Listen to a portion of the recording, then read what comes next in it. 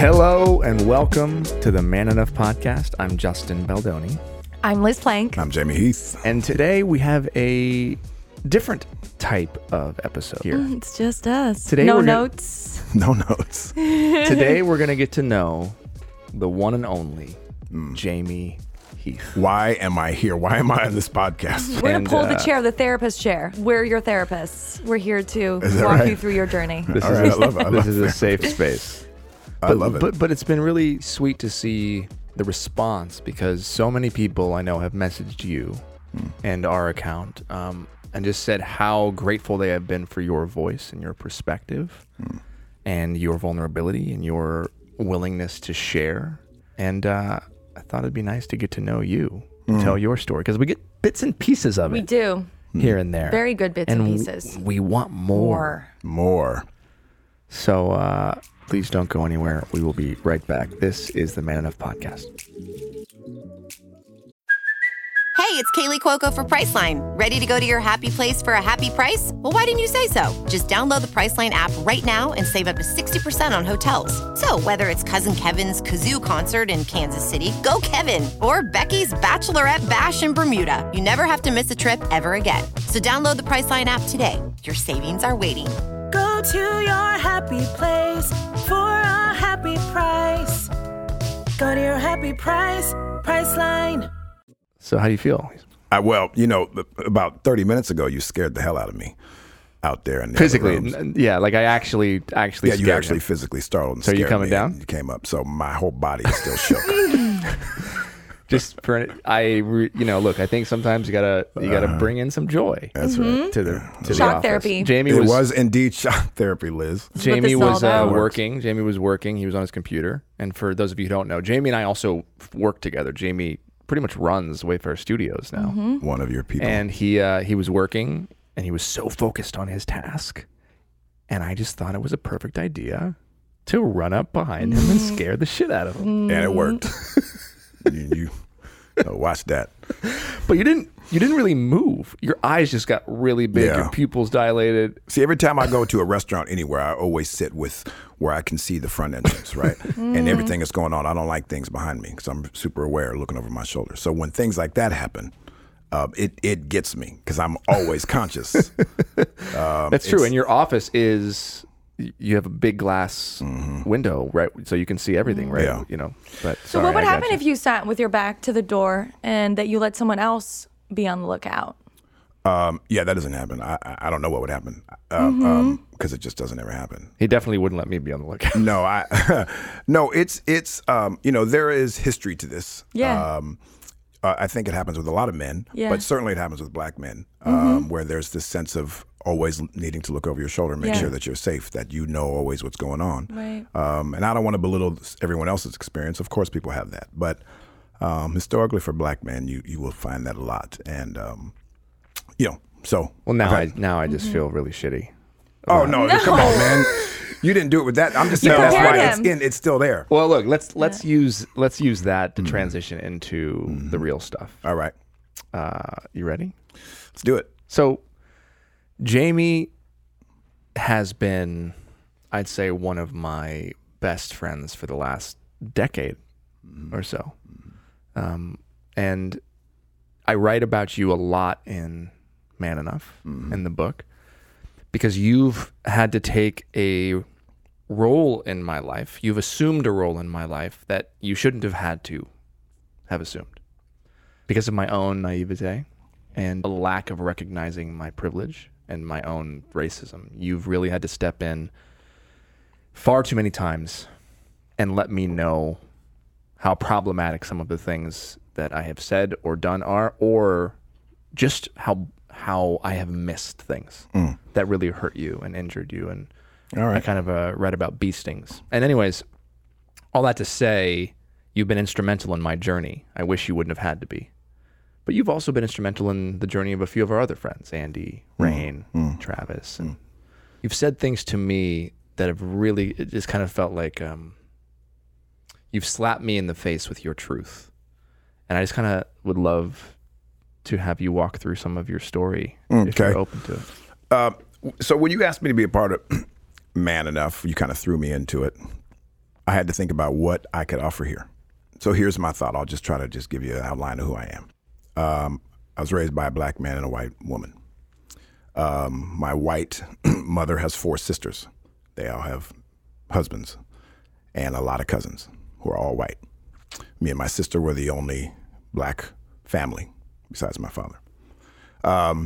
So I had to learn at a really young age how to navigate the world, finding the acceptance of white people while also maintaining who I am, seeing that they loved me, yet also carried baggage.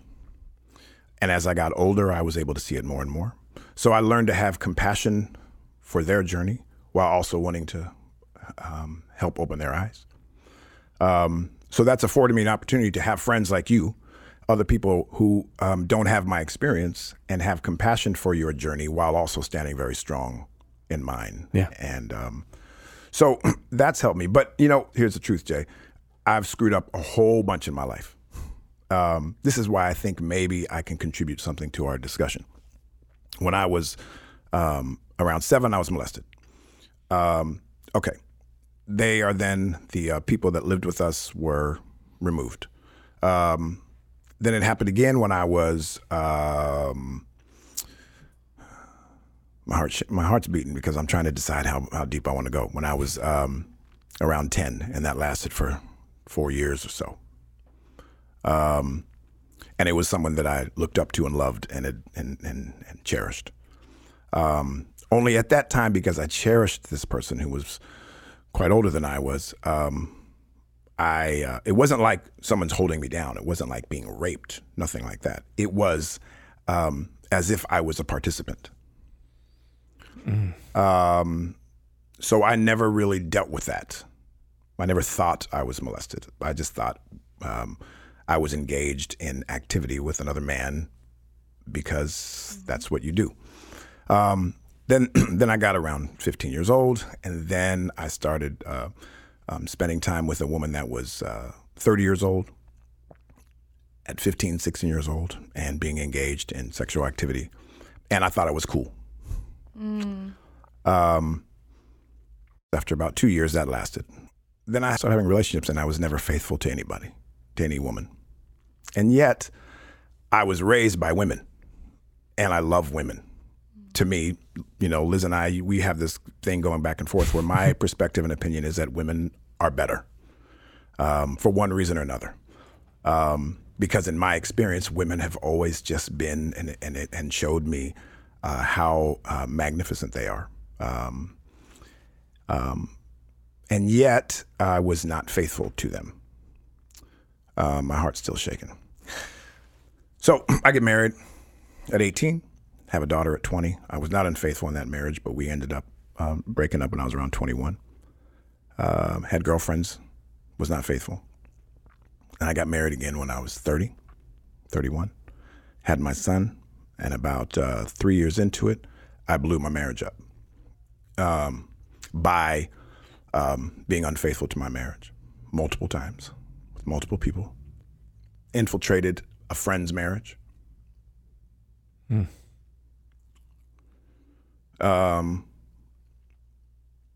Lost everything. First of all, I'm not trying to give you a sad story. I'm just trying to give you perspective.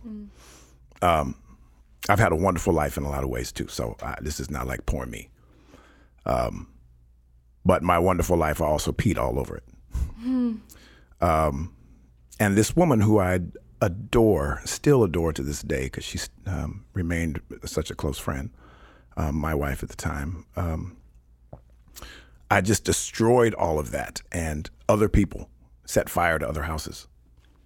And when you set fire to homes, it's not just that home that you hurt the houses next door who breathe in the smoke of your actions, and then their children, and then more and more. So before you know it, a whole neighborhood is affected by that one house that you burned down. And then you see those people throughout your life, and you see the scars on them, and you remember that you did that to them, even though they're now walking again. And I lost everything, man. I lost my business. I lost my wife and my family. I lost my place and my stature in the world amongst friends. In my own faith, the Baha'i faith, people knew who I was, and I kind of had to take a step back because I had to figure out what the hell I was doing. A year went by, and I had started doing some soul searching.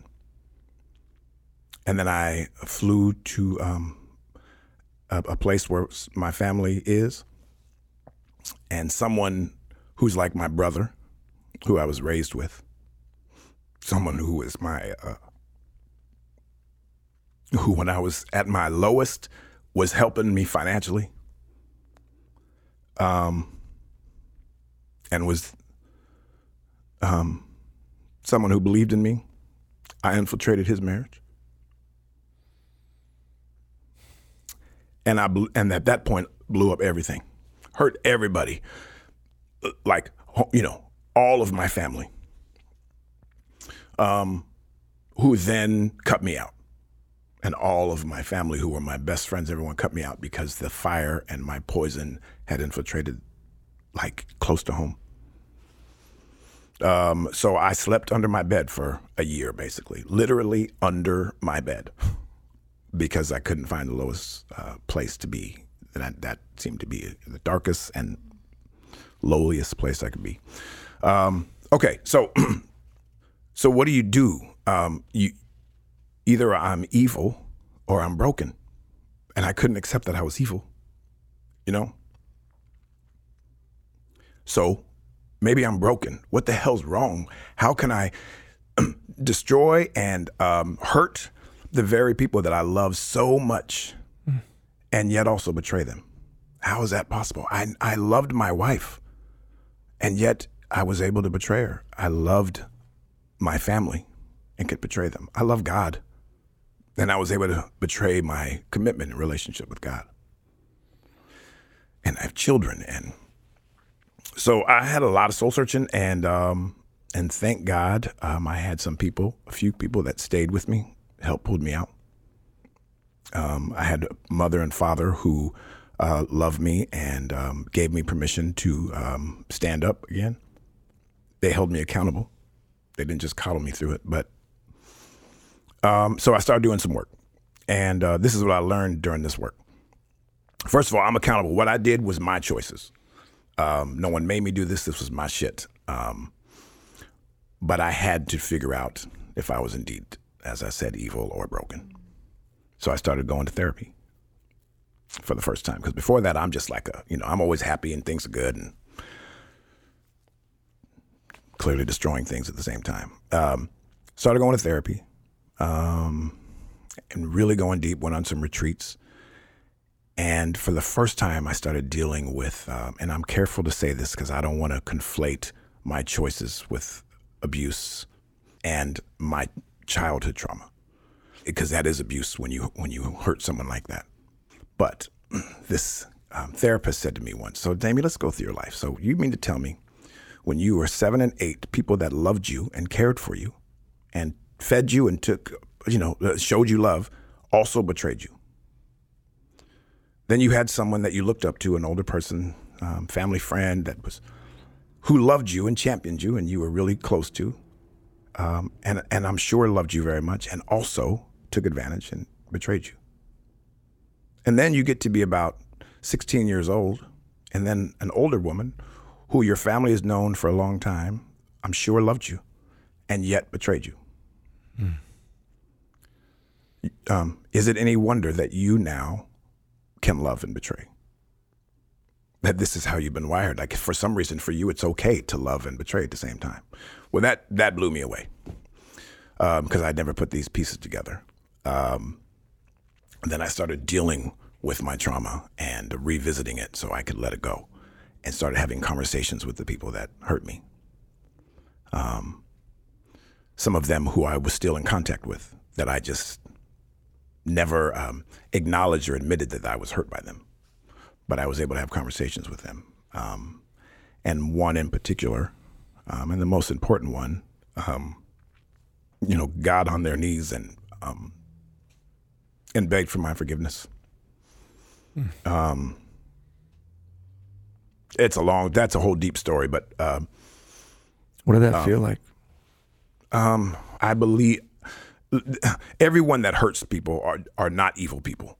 There are some people that are molesting little children, and they're older people. They know right from wrong. This person, I believed in my heart, was conflicted in their own way at that time and was still young enough to not really understand the impact of what they were doing.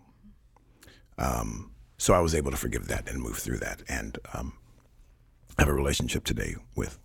But so why do I share all this? So I had to go deep into who I was, try to be accountable, try to fix myself at the same time, start learning that I have a higher nature and a lower nature, and my higher nature is beautiful and wonderful and championed by God, and my lower nature, of course, we're all built with this lower nature. We all have tendencies to do, we all have a Darth Vader and a Luke Skywalker in us. But if you are not building up your muscles and practicing like Luke Skywalker does, Darth Vader is just right there around the corner doing push-ups, just waiting for you. So I had forgot about Luke Skywalker. But I didn't want to be that guy because people like me, and I like people and I build relationships, and I didn't want to burn nothing down anymore. So I did a lot of deep work with that and went to everyone that I had hurt. I started being involved in 12-step programs, which became my life. I didn't want to do that before because I'm not broken. See, before this, I thought that's for broken people, which is weird because my mom, also who's bipolar, has been in 12-step programs and it's helped save her life. But that's possibly also why I didn't want anything to do with 12-step programs because, again, that was for broken people. But it changed. It started changing my life. And a friend of ours, Rainn Wilson, is one of the first people that called me out on my shit and said, when you are ready to face your shit for real, I'm here for you. And if you want somebody to accompany you somewhere, whatever it is, wherever, I'll be there. And he was the first to really listen to it all. So I then had to realize and admit to myself that I had a lot of repair to do, that I had been abusing people. And the people that were hurt the most were women. The very people that I said that I championed and believe in. So I had to admit that I needed to make changes and restructure my thinking and how I stand for women, how I stand for equality. It certainly wasn't the way I was before. Golly, man. This is why even just therapy is good. It doesn't matter if it's for a podcast. When you just talk about stuff, it just set it free. Yeah, it's living. Otherwise, it's like under the dirt, and you step on it and pack it, and then it's deeper and deeper in there. Yeah. But if you actually just, what's the word? Till the soil, then it has an opportunity to be released. Whew. We're gonna just take a quick break, and please don't go anywhere. We will be right back. This is the Man Enough Podcast. So here I am now. This is now 13 years later. I'm remarried to a woman who I came with my truth and told her of my past and what I had done. And somehow she was able to see that I still had, that I still was good, that I still had potential.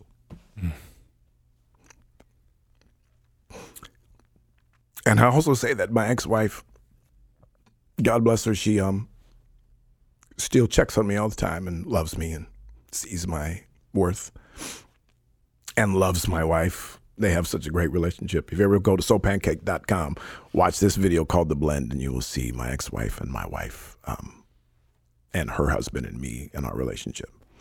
So what I like to do is have conversations with men about the way that we just casually see women. And how does it contribute to our relationship with masculinity? What is that? Does that make me feel more manly? Does it make me feel like, what is all that about? Sure, I have trauma. Everyone doesn't have that same trauma. But we all have something that contributes to who we are and how we treat people. And I don't know that men who are raised from the time they're babies, even if they're raised with wonderful women like I was and ideals, we are constantly told other things. And unless we are having conversations about it, you're like left to your own young resources, which is your mind, and your mind's not fully developed to put all that together at 10, 11, 12, 13. So you fill in the gaps yourself, and you end up where maybe you don't want to be. So that's a bit of my story. What you got? There's probably some things you got. Thank you for sharing all of that. That was really, really beautiful. And I feel really grateful that I got to, that you trust us enough to share your story, and that you trust all of our listeners too, to really share your whole self.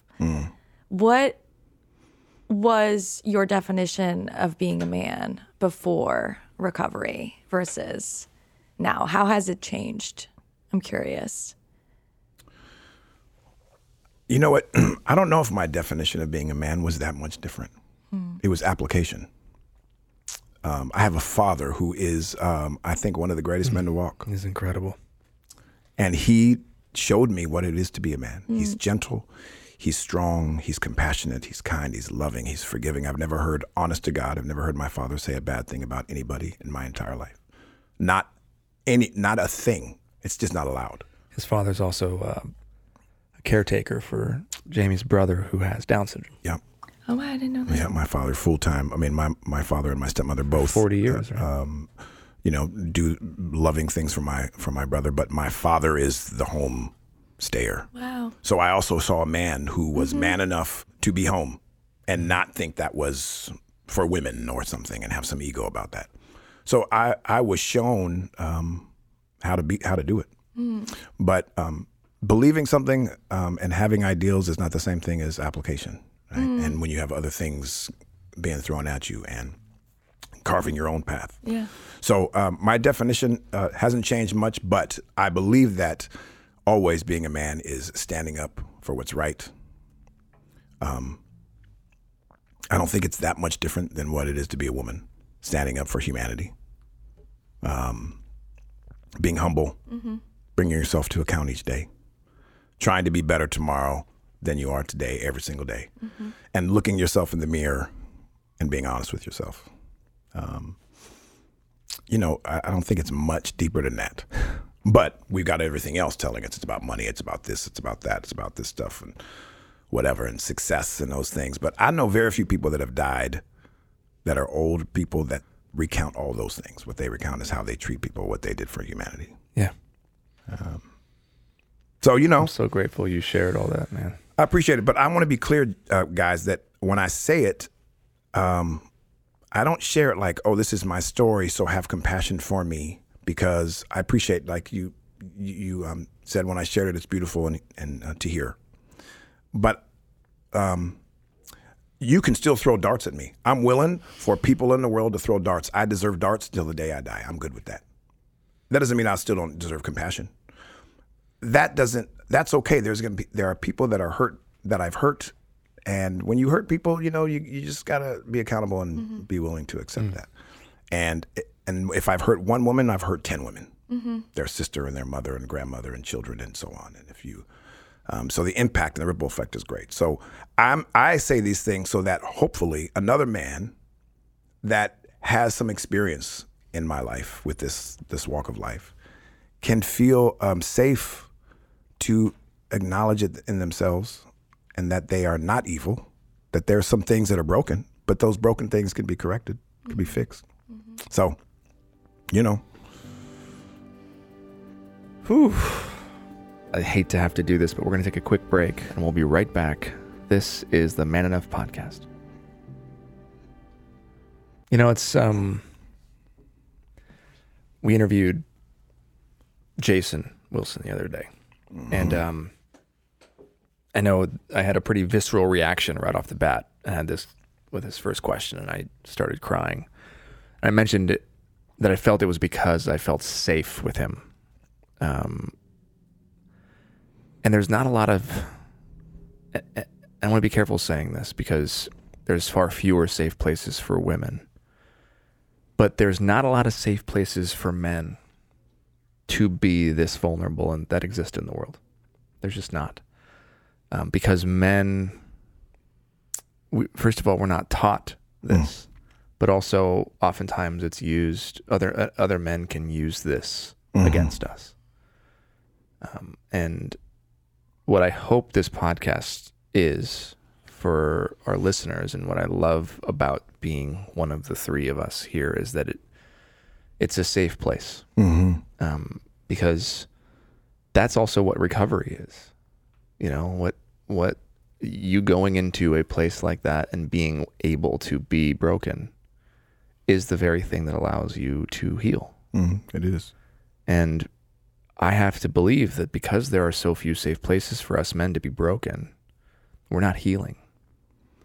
And so for anybody who's listening, and Jamey, this is my question for you, if there's, they don't have to have maybe blown up their marriages or lives. Sure. But there are many ways in which we men hurt people.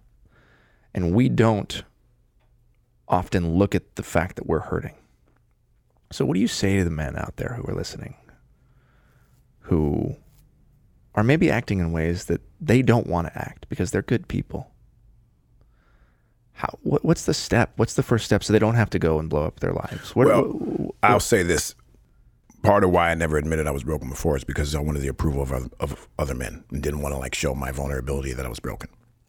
Here's what's interesting. This is like one of the silver linings that happens. When you do say it, so many of the people that I was afraid that would judge me, then behind closed doors are like, oh man, can I talk to you? Mm-hmm. They come out of the woodwork. They come out, man. Yeah. All of a sudden, it was like the very people that I was trying to posture in front of were the ones now texting me and calling and said, hey, do you mind if we get together? I got something I want to talk to you about. All of a sudden, to them, to some of these ones, I was more manly because I was admitting that I was broken and that I had weakness and all of this stuff. And you became a safe place for them. So I have, if there's one thing that's come from this, and I wish I didn't have to go through what I've gone through in order to get here, but when you do some stuff, how then do I use it to so that it's all not in vain? And one of the things is I'm very open about it with people. I don't shy behind it. And the reason is people then come to me later and say, can we talk? So now there are countless people that text me and call me. I'm sure just by saying this now on our episode, there'll be a few people that's just what happens. Yeah. And people that are all macho and got money and popular and got all the stuff that they think is being a man. And they'll call. Do you think there's it's a coincidence that the people that you thought were the most confident or the least broken, so, quote unquote, were actually the ones who did reach out? Do I think it's a coincidence? A coincidence that the men who might need the most help look like the ones who don't. The most put together. Yeah. I think it's interesting because I think a lot of the times people that are the most put together are put together because for a reason. They have stuff. So, tell me what, when you hear a man express his journey, and I'm real careful because I don't want to excuse my behavior. See, a lot of people have said to me, well, are you excusing it because you've been molested and you've had this experience and you had this and therefore it excuses your behavior? And it's like, no, I don't want that to ever be it. It might help explain some of it, which is why I talk about it, because there are explanations with why we are who we are. But how is it received by you as a woman who stands very strong for feminism? I mean, it feels really good, but then at the same time, it makes me also upset or angry or sad that this is so rare. And to your point, if there were more safe spaces amongst men to share what they're really truly going through, perhaps there wouldn't be as many men who are blowing up their lives or hurting the women in their lives, right? Until it blows up so much that they have to face it. It makes me wish, I have mixed feelings about it. There's a part of me I mean, so grateful. And then there's a part of me that's like, why doesn't this happen? Why is this so rare? Why is this the exception rather than the rule? And how many lives could be changed, men's lives, and then the women that they love, if this happened in every school, right, across America, or every, fraternity, right, like locker room, that the male spaces that we have, which there are many male spaces, like pretty much, to your point, every space could be think as being safe for men, in many ways, but in many respects it's not. Like, and so it makes me happy and sad. Liz, is there a misconception that you think men have, that if they share their problems or their trauma or their vulnerability, that they will then be seen by women as a threat or a bad guy, right? Because as we've seen on the show a few times, as men, we so often want to be the good guy that we become the bad guy, right? Shawn Mendes, we talked about this. But we so often want to be the good guy. It's almost like we have to make a false choice, which is we can't acknowledge that we are good guys having done bad things. Does that make sense? Like in order for us to be seen as a good guy, we have to have always been good. Like there's no space to have had growth or learning or been hurt or abused and have then abused. I'm just wondering, like, is there a false choice? Is there a fear of being? Yeah, it's so funny you say that, because when I look back at my relationships with men, the guys who are the most assertive in their outward feminist perspective, or sorry, I'm going to say that again, performance, because I'm going to say performance because it felt like a performance. Like the guys who were the most outwardly, I am a good guy and I respect women and I'm not threatened by women's power, like have been the worst. Like I talk about this, privately, but I mean, I was in an emotionally and it started being physically abusive, and I got out relationship with a guy who literally wore "This is what a feminist looks like" t-shirt while he would like abuse me. And I think there was just such a disconnect for me because, again, speaking about safety, like as a woman, you're constantly looking for safety. You're constantly analyzing spaces and people to know, is this a safe person? Is this a safe space? And I felt so betrayed, actually, more by good guys than bad guys, because it is like a form of gaslighting, right? It's I'm a great guy, but then what you learn in 12-step programs is turn down the volume, look at what they're doing. Yeah. When the actions don't line up with words, I think that's one of the biggest forms of betrayal that women, have to deal with in a sexist society. I'm sorry. Thank you. So it made me sad for you. It so does. Oof. God, this world. Which is a lot part why we are also going to do an episode where we're going to learn about Liz Liz, and I'm interested to do that. Stories. So let's. But to end, on a positive, I think it's so wonderful, to hear men talk about their mistakes. Yeah. And I think that, to Jamey's point, you didn't just get into, hit your rock bottom and then go out and tell everyone about it. You sort of put that emotional responsibility onto the women in your lives to forgive you, right? That's a big thing of like, you didn't demand forgiveness, I'm sure, right? You make amends, so you say what you would have done differently, but you don't demand the other person, feel a certain way about it. But it would be so wonderful if there was this 12-step program for masculinity in America, right? Where men literally went and made amends. Like, I would love to hear from that ex-boyfriend. I think all 12-step programs, on some sense, I actually think all people need to be in one of some, because part of that is about it is that is a good thing for men to do and learn about their masculinity. Sorry, Jay, you want to say something before we wrap up? No, I was going to say, Emily and I have talked about this a lot, and we've noticed that the people that we're the most drawn to have all been through or are in recovery. Oh, yeah. Yeah. There are very few people that we are really, really, really close to who haven't. And it feels like it should be a prerequisite. Like, it feels like we should be teaching this in elementary school. Oh, 100%. And I went to a meeting and started going to meetings myself. And I have never felt like, I remember the first time I went to a meeting, I was like crying. Oh yeah, just, the whole just time. listening. Yes. Yeah. And it was like, and my thought was, why doesn't this exist in the world? Like, why don't we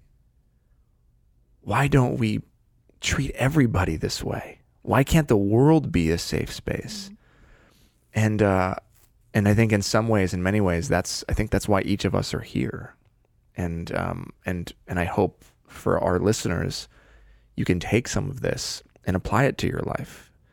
You know, I would encourage, you know, there's a whole lot of different 12-step programs. Yep. Don't be too man enough to not go. Like, even if you don't feel broken, it's like therapy. It's like these misconceptions. Yeah. Or all broken. I'm reading a book right now about parenting and how to deal with tears and tantrums. And I'm learning so much about myself and my own trauma reading this book.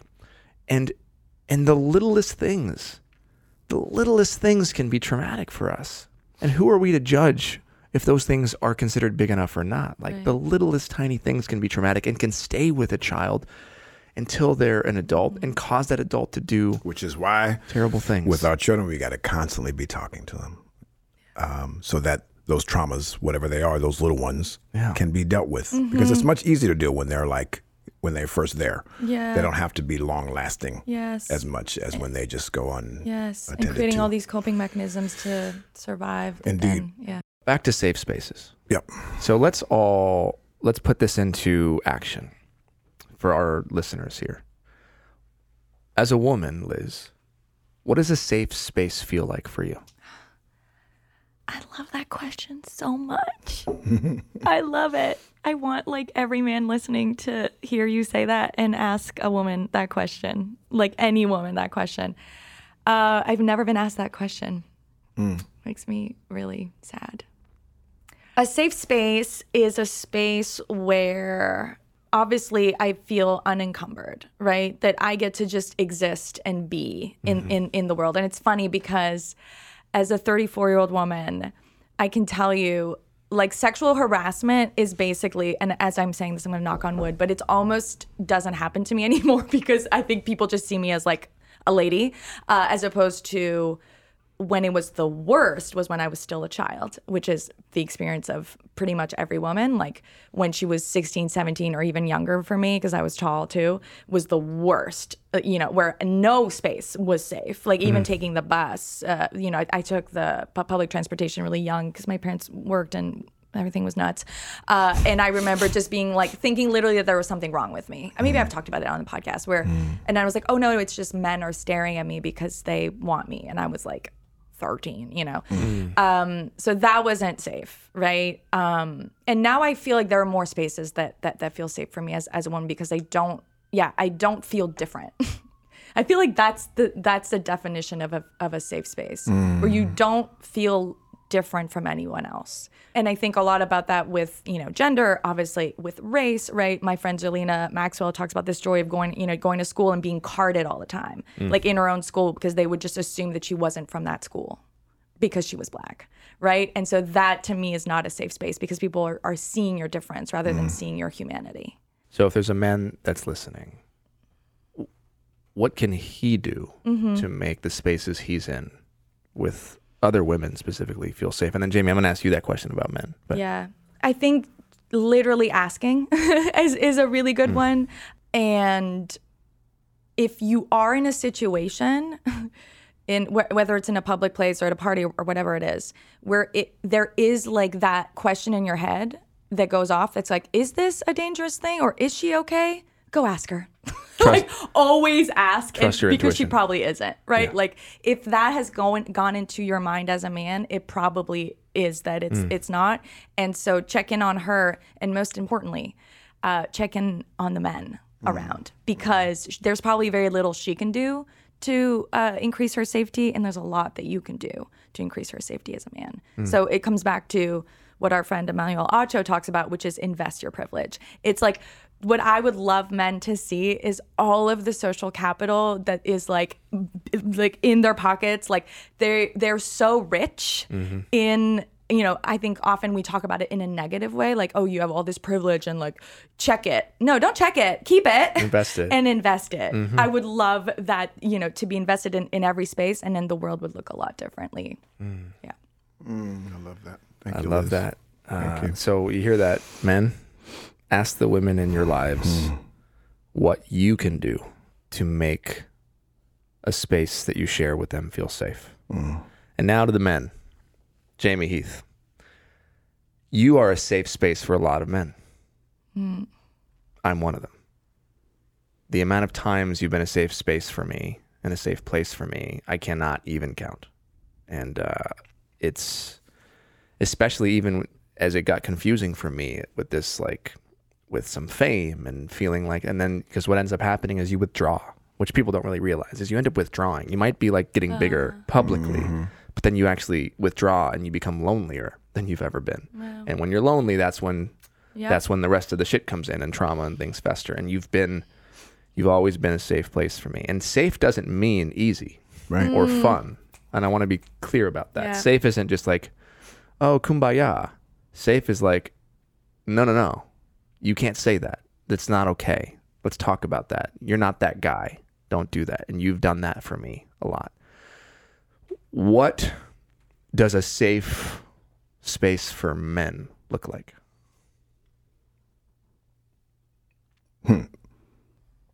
I think a real, true safe place for men, like honestly, where you're safe, is when you can put your armor down. You don't have to posture. You know, which takes a minute because we all put it all on throughout our lives and whiten our teeth like I did. And when you can find a friend and people who you can take it off and will tell you the truth with love, but will tell you the truth, because I think we want to know truth, but we don't allow ourselves to get it and hear it. So when you put yourself in a place where you're vulnerable, the safest place, even though it's not easy, but ultimately the safest place is with those that tell you the truth, that are vulnerable, and you can put your armor down. That's all I got. I know we need to wrap up. Can I end with something? Because there's a few things I'm not. Yeah, but let me just say one thing before you do that. I'm just going to jump in and then we can wrap up. I agree with you completely. So for men who have never had a safe place, who have never been able to express their stuff, who don't have a Jamey, where do they go? So a few of the things that I've learned in my research and doing this work is that there are actually some amazing men's groups. And I've interviewed a few and been on a few podcasts, and they're doing really important work. Yeah. And they're taking pieces of what works in 12-step programs and creating safe places for men. And I would encourage you to Google men's groups in your area. And, you know, it's a pick your poison, if you will. There's all kinds of different men's groups and places that you can go and where you can be authentically your vulnerable, broken self. And Go to a 12-step program. and Google also 12 steps. Google a 12-step program. They're That's all safe virtual. place, boy. They're all easy to join. You don't have to put in your camera. And you think can, in your mind that they are, they're going to come and be, I don't know, whatever's in your head of what you think who's there. Then you go like, oh, okay, he looks like me. He looks like me. It's just that person. He's a CEO. He's a this. He's a that. And they're all powerful people and vulnerable. But you know what I also say? Yes, do that. But a lot of men won't do that because whatever. Sure. But I would say it's in your midst. I would say you already have a group of friends. A lot of times you guys get together and you watch sports and you go out and you go bowl and you smoke and you drink, whatever it is that you do. I would say if there's anything that's in you that thinks, I kind of want to uncover that, I wouldn't mind talking about that. I don't know. Put an email out to your friends already in your group and just say, hey guys, on Friday night I'm going to get together and let's talk about something that's deep in our hearts. I don't know, might be corny, might sound stupid to you, but let's get together and just have a talk about what's going on in your lives. I bet already friends in your midst will be like, oh, okay, I'll be there. Just a step doing that. But no one, oftentimes we don't have permission or think it's going to be rejected. Yeah. I bet it won't be rejected. No, there's a good chance it won't. Mm-hmm. We have to stop underestimating the capacity of the men in our lives. Agreed. Yes. And when we do that, then I actually think, interestingly enough, by creating safe spaces for men, I think we'll inevitably make the world safer for women. Mm-hmm. I love that. I do agree for everyone. So yesterday we had a conversation, and what I've learned, I've been trying to get myself to get to this point, but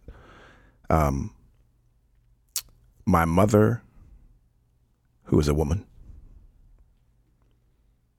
I have emotionally not showed up for. I have reason. I have trauma with it.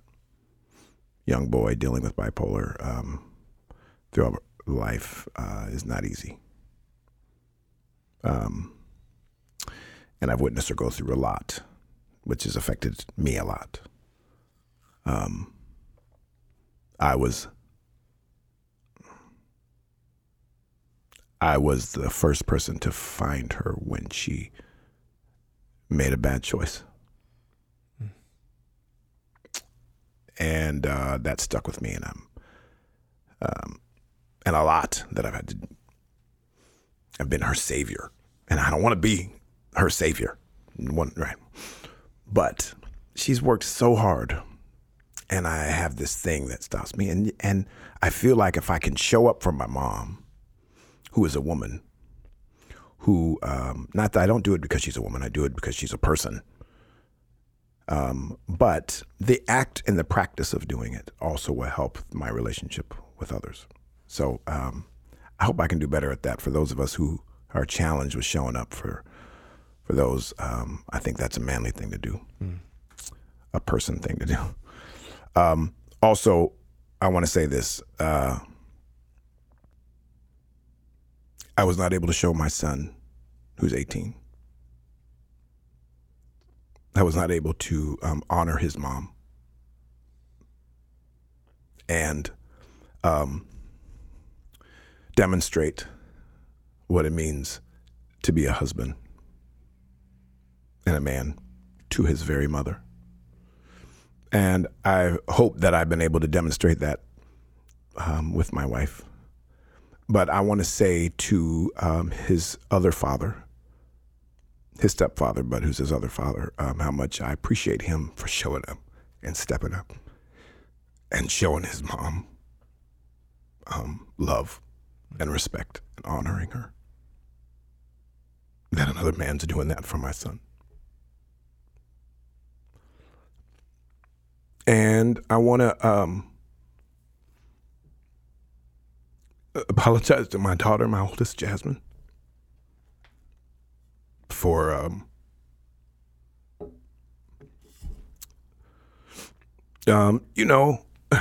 she loves me so much. I'm her hero. And that I hope that that I have not demonstrated what a man might be, because my choices affect her. And most importantly, the mothers of the ones who I've hurt, and the fathers and the siblings and the cousins and all of the homes next to the homes that I burned. I'm so very sorry. And I will not let my damage be in vain. I will continue to be accountable.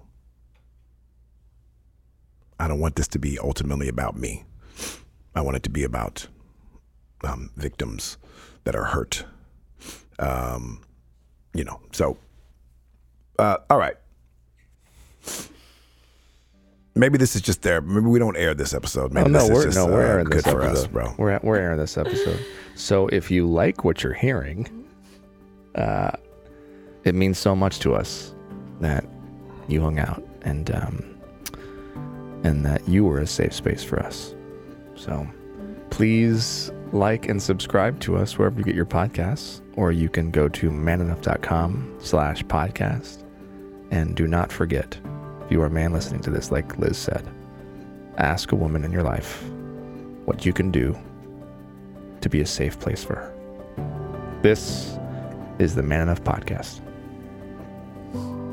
Thank you for listening to the Man Enough Podcast, produced by Wayfarer Studios and presented by Procter & Gamble, in partnership with Cadence 13, an Odyssey company. Hosted by Justin Baldoni, Liz Plank, and me, Jamey Heath. If you like what you heard, please follow us and tune in weekly as we undefine masculinity and learn in real time. Justin Baldoni, Jamey Heath, and Tara Malhotra Feinberg from Wayfarer Studios, Mark Pritchard and Kerry Rathode from Procter & Gamble, and Chris Corcoran from Cadence 13 are our executive producers. Kahea Kiwaha is our producer, Brandy Cole is head of marketing, Susie Landers O'Connell is our assistant editor, and Josh Snyder is our lead editor. Thanks for listening.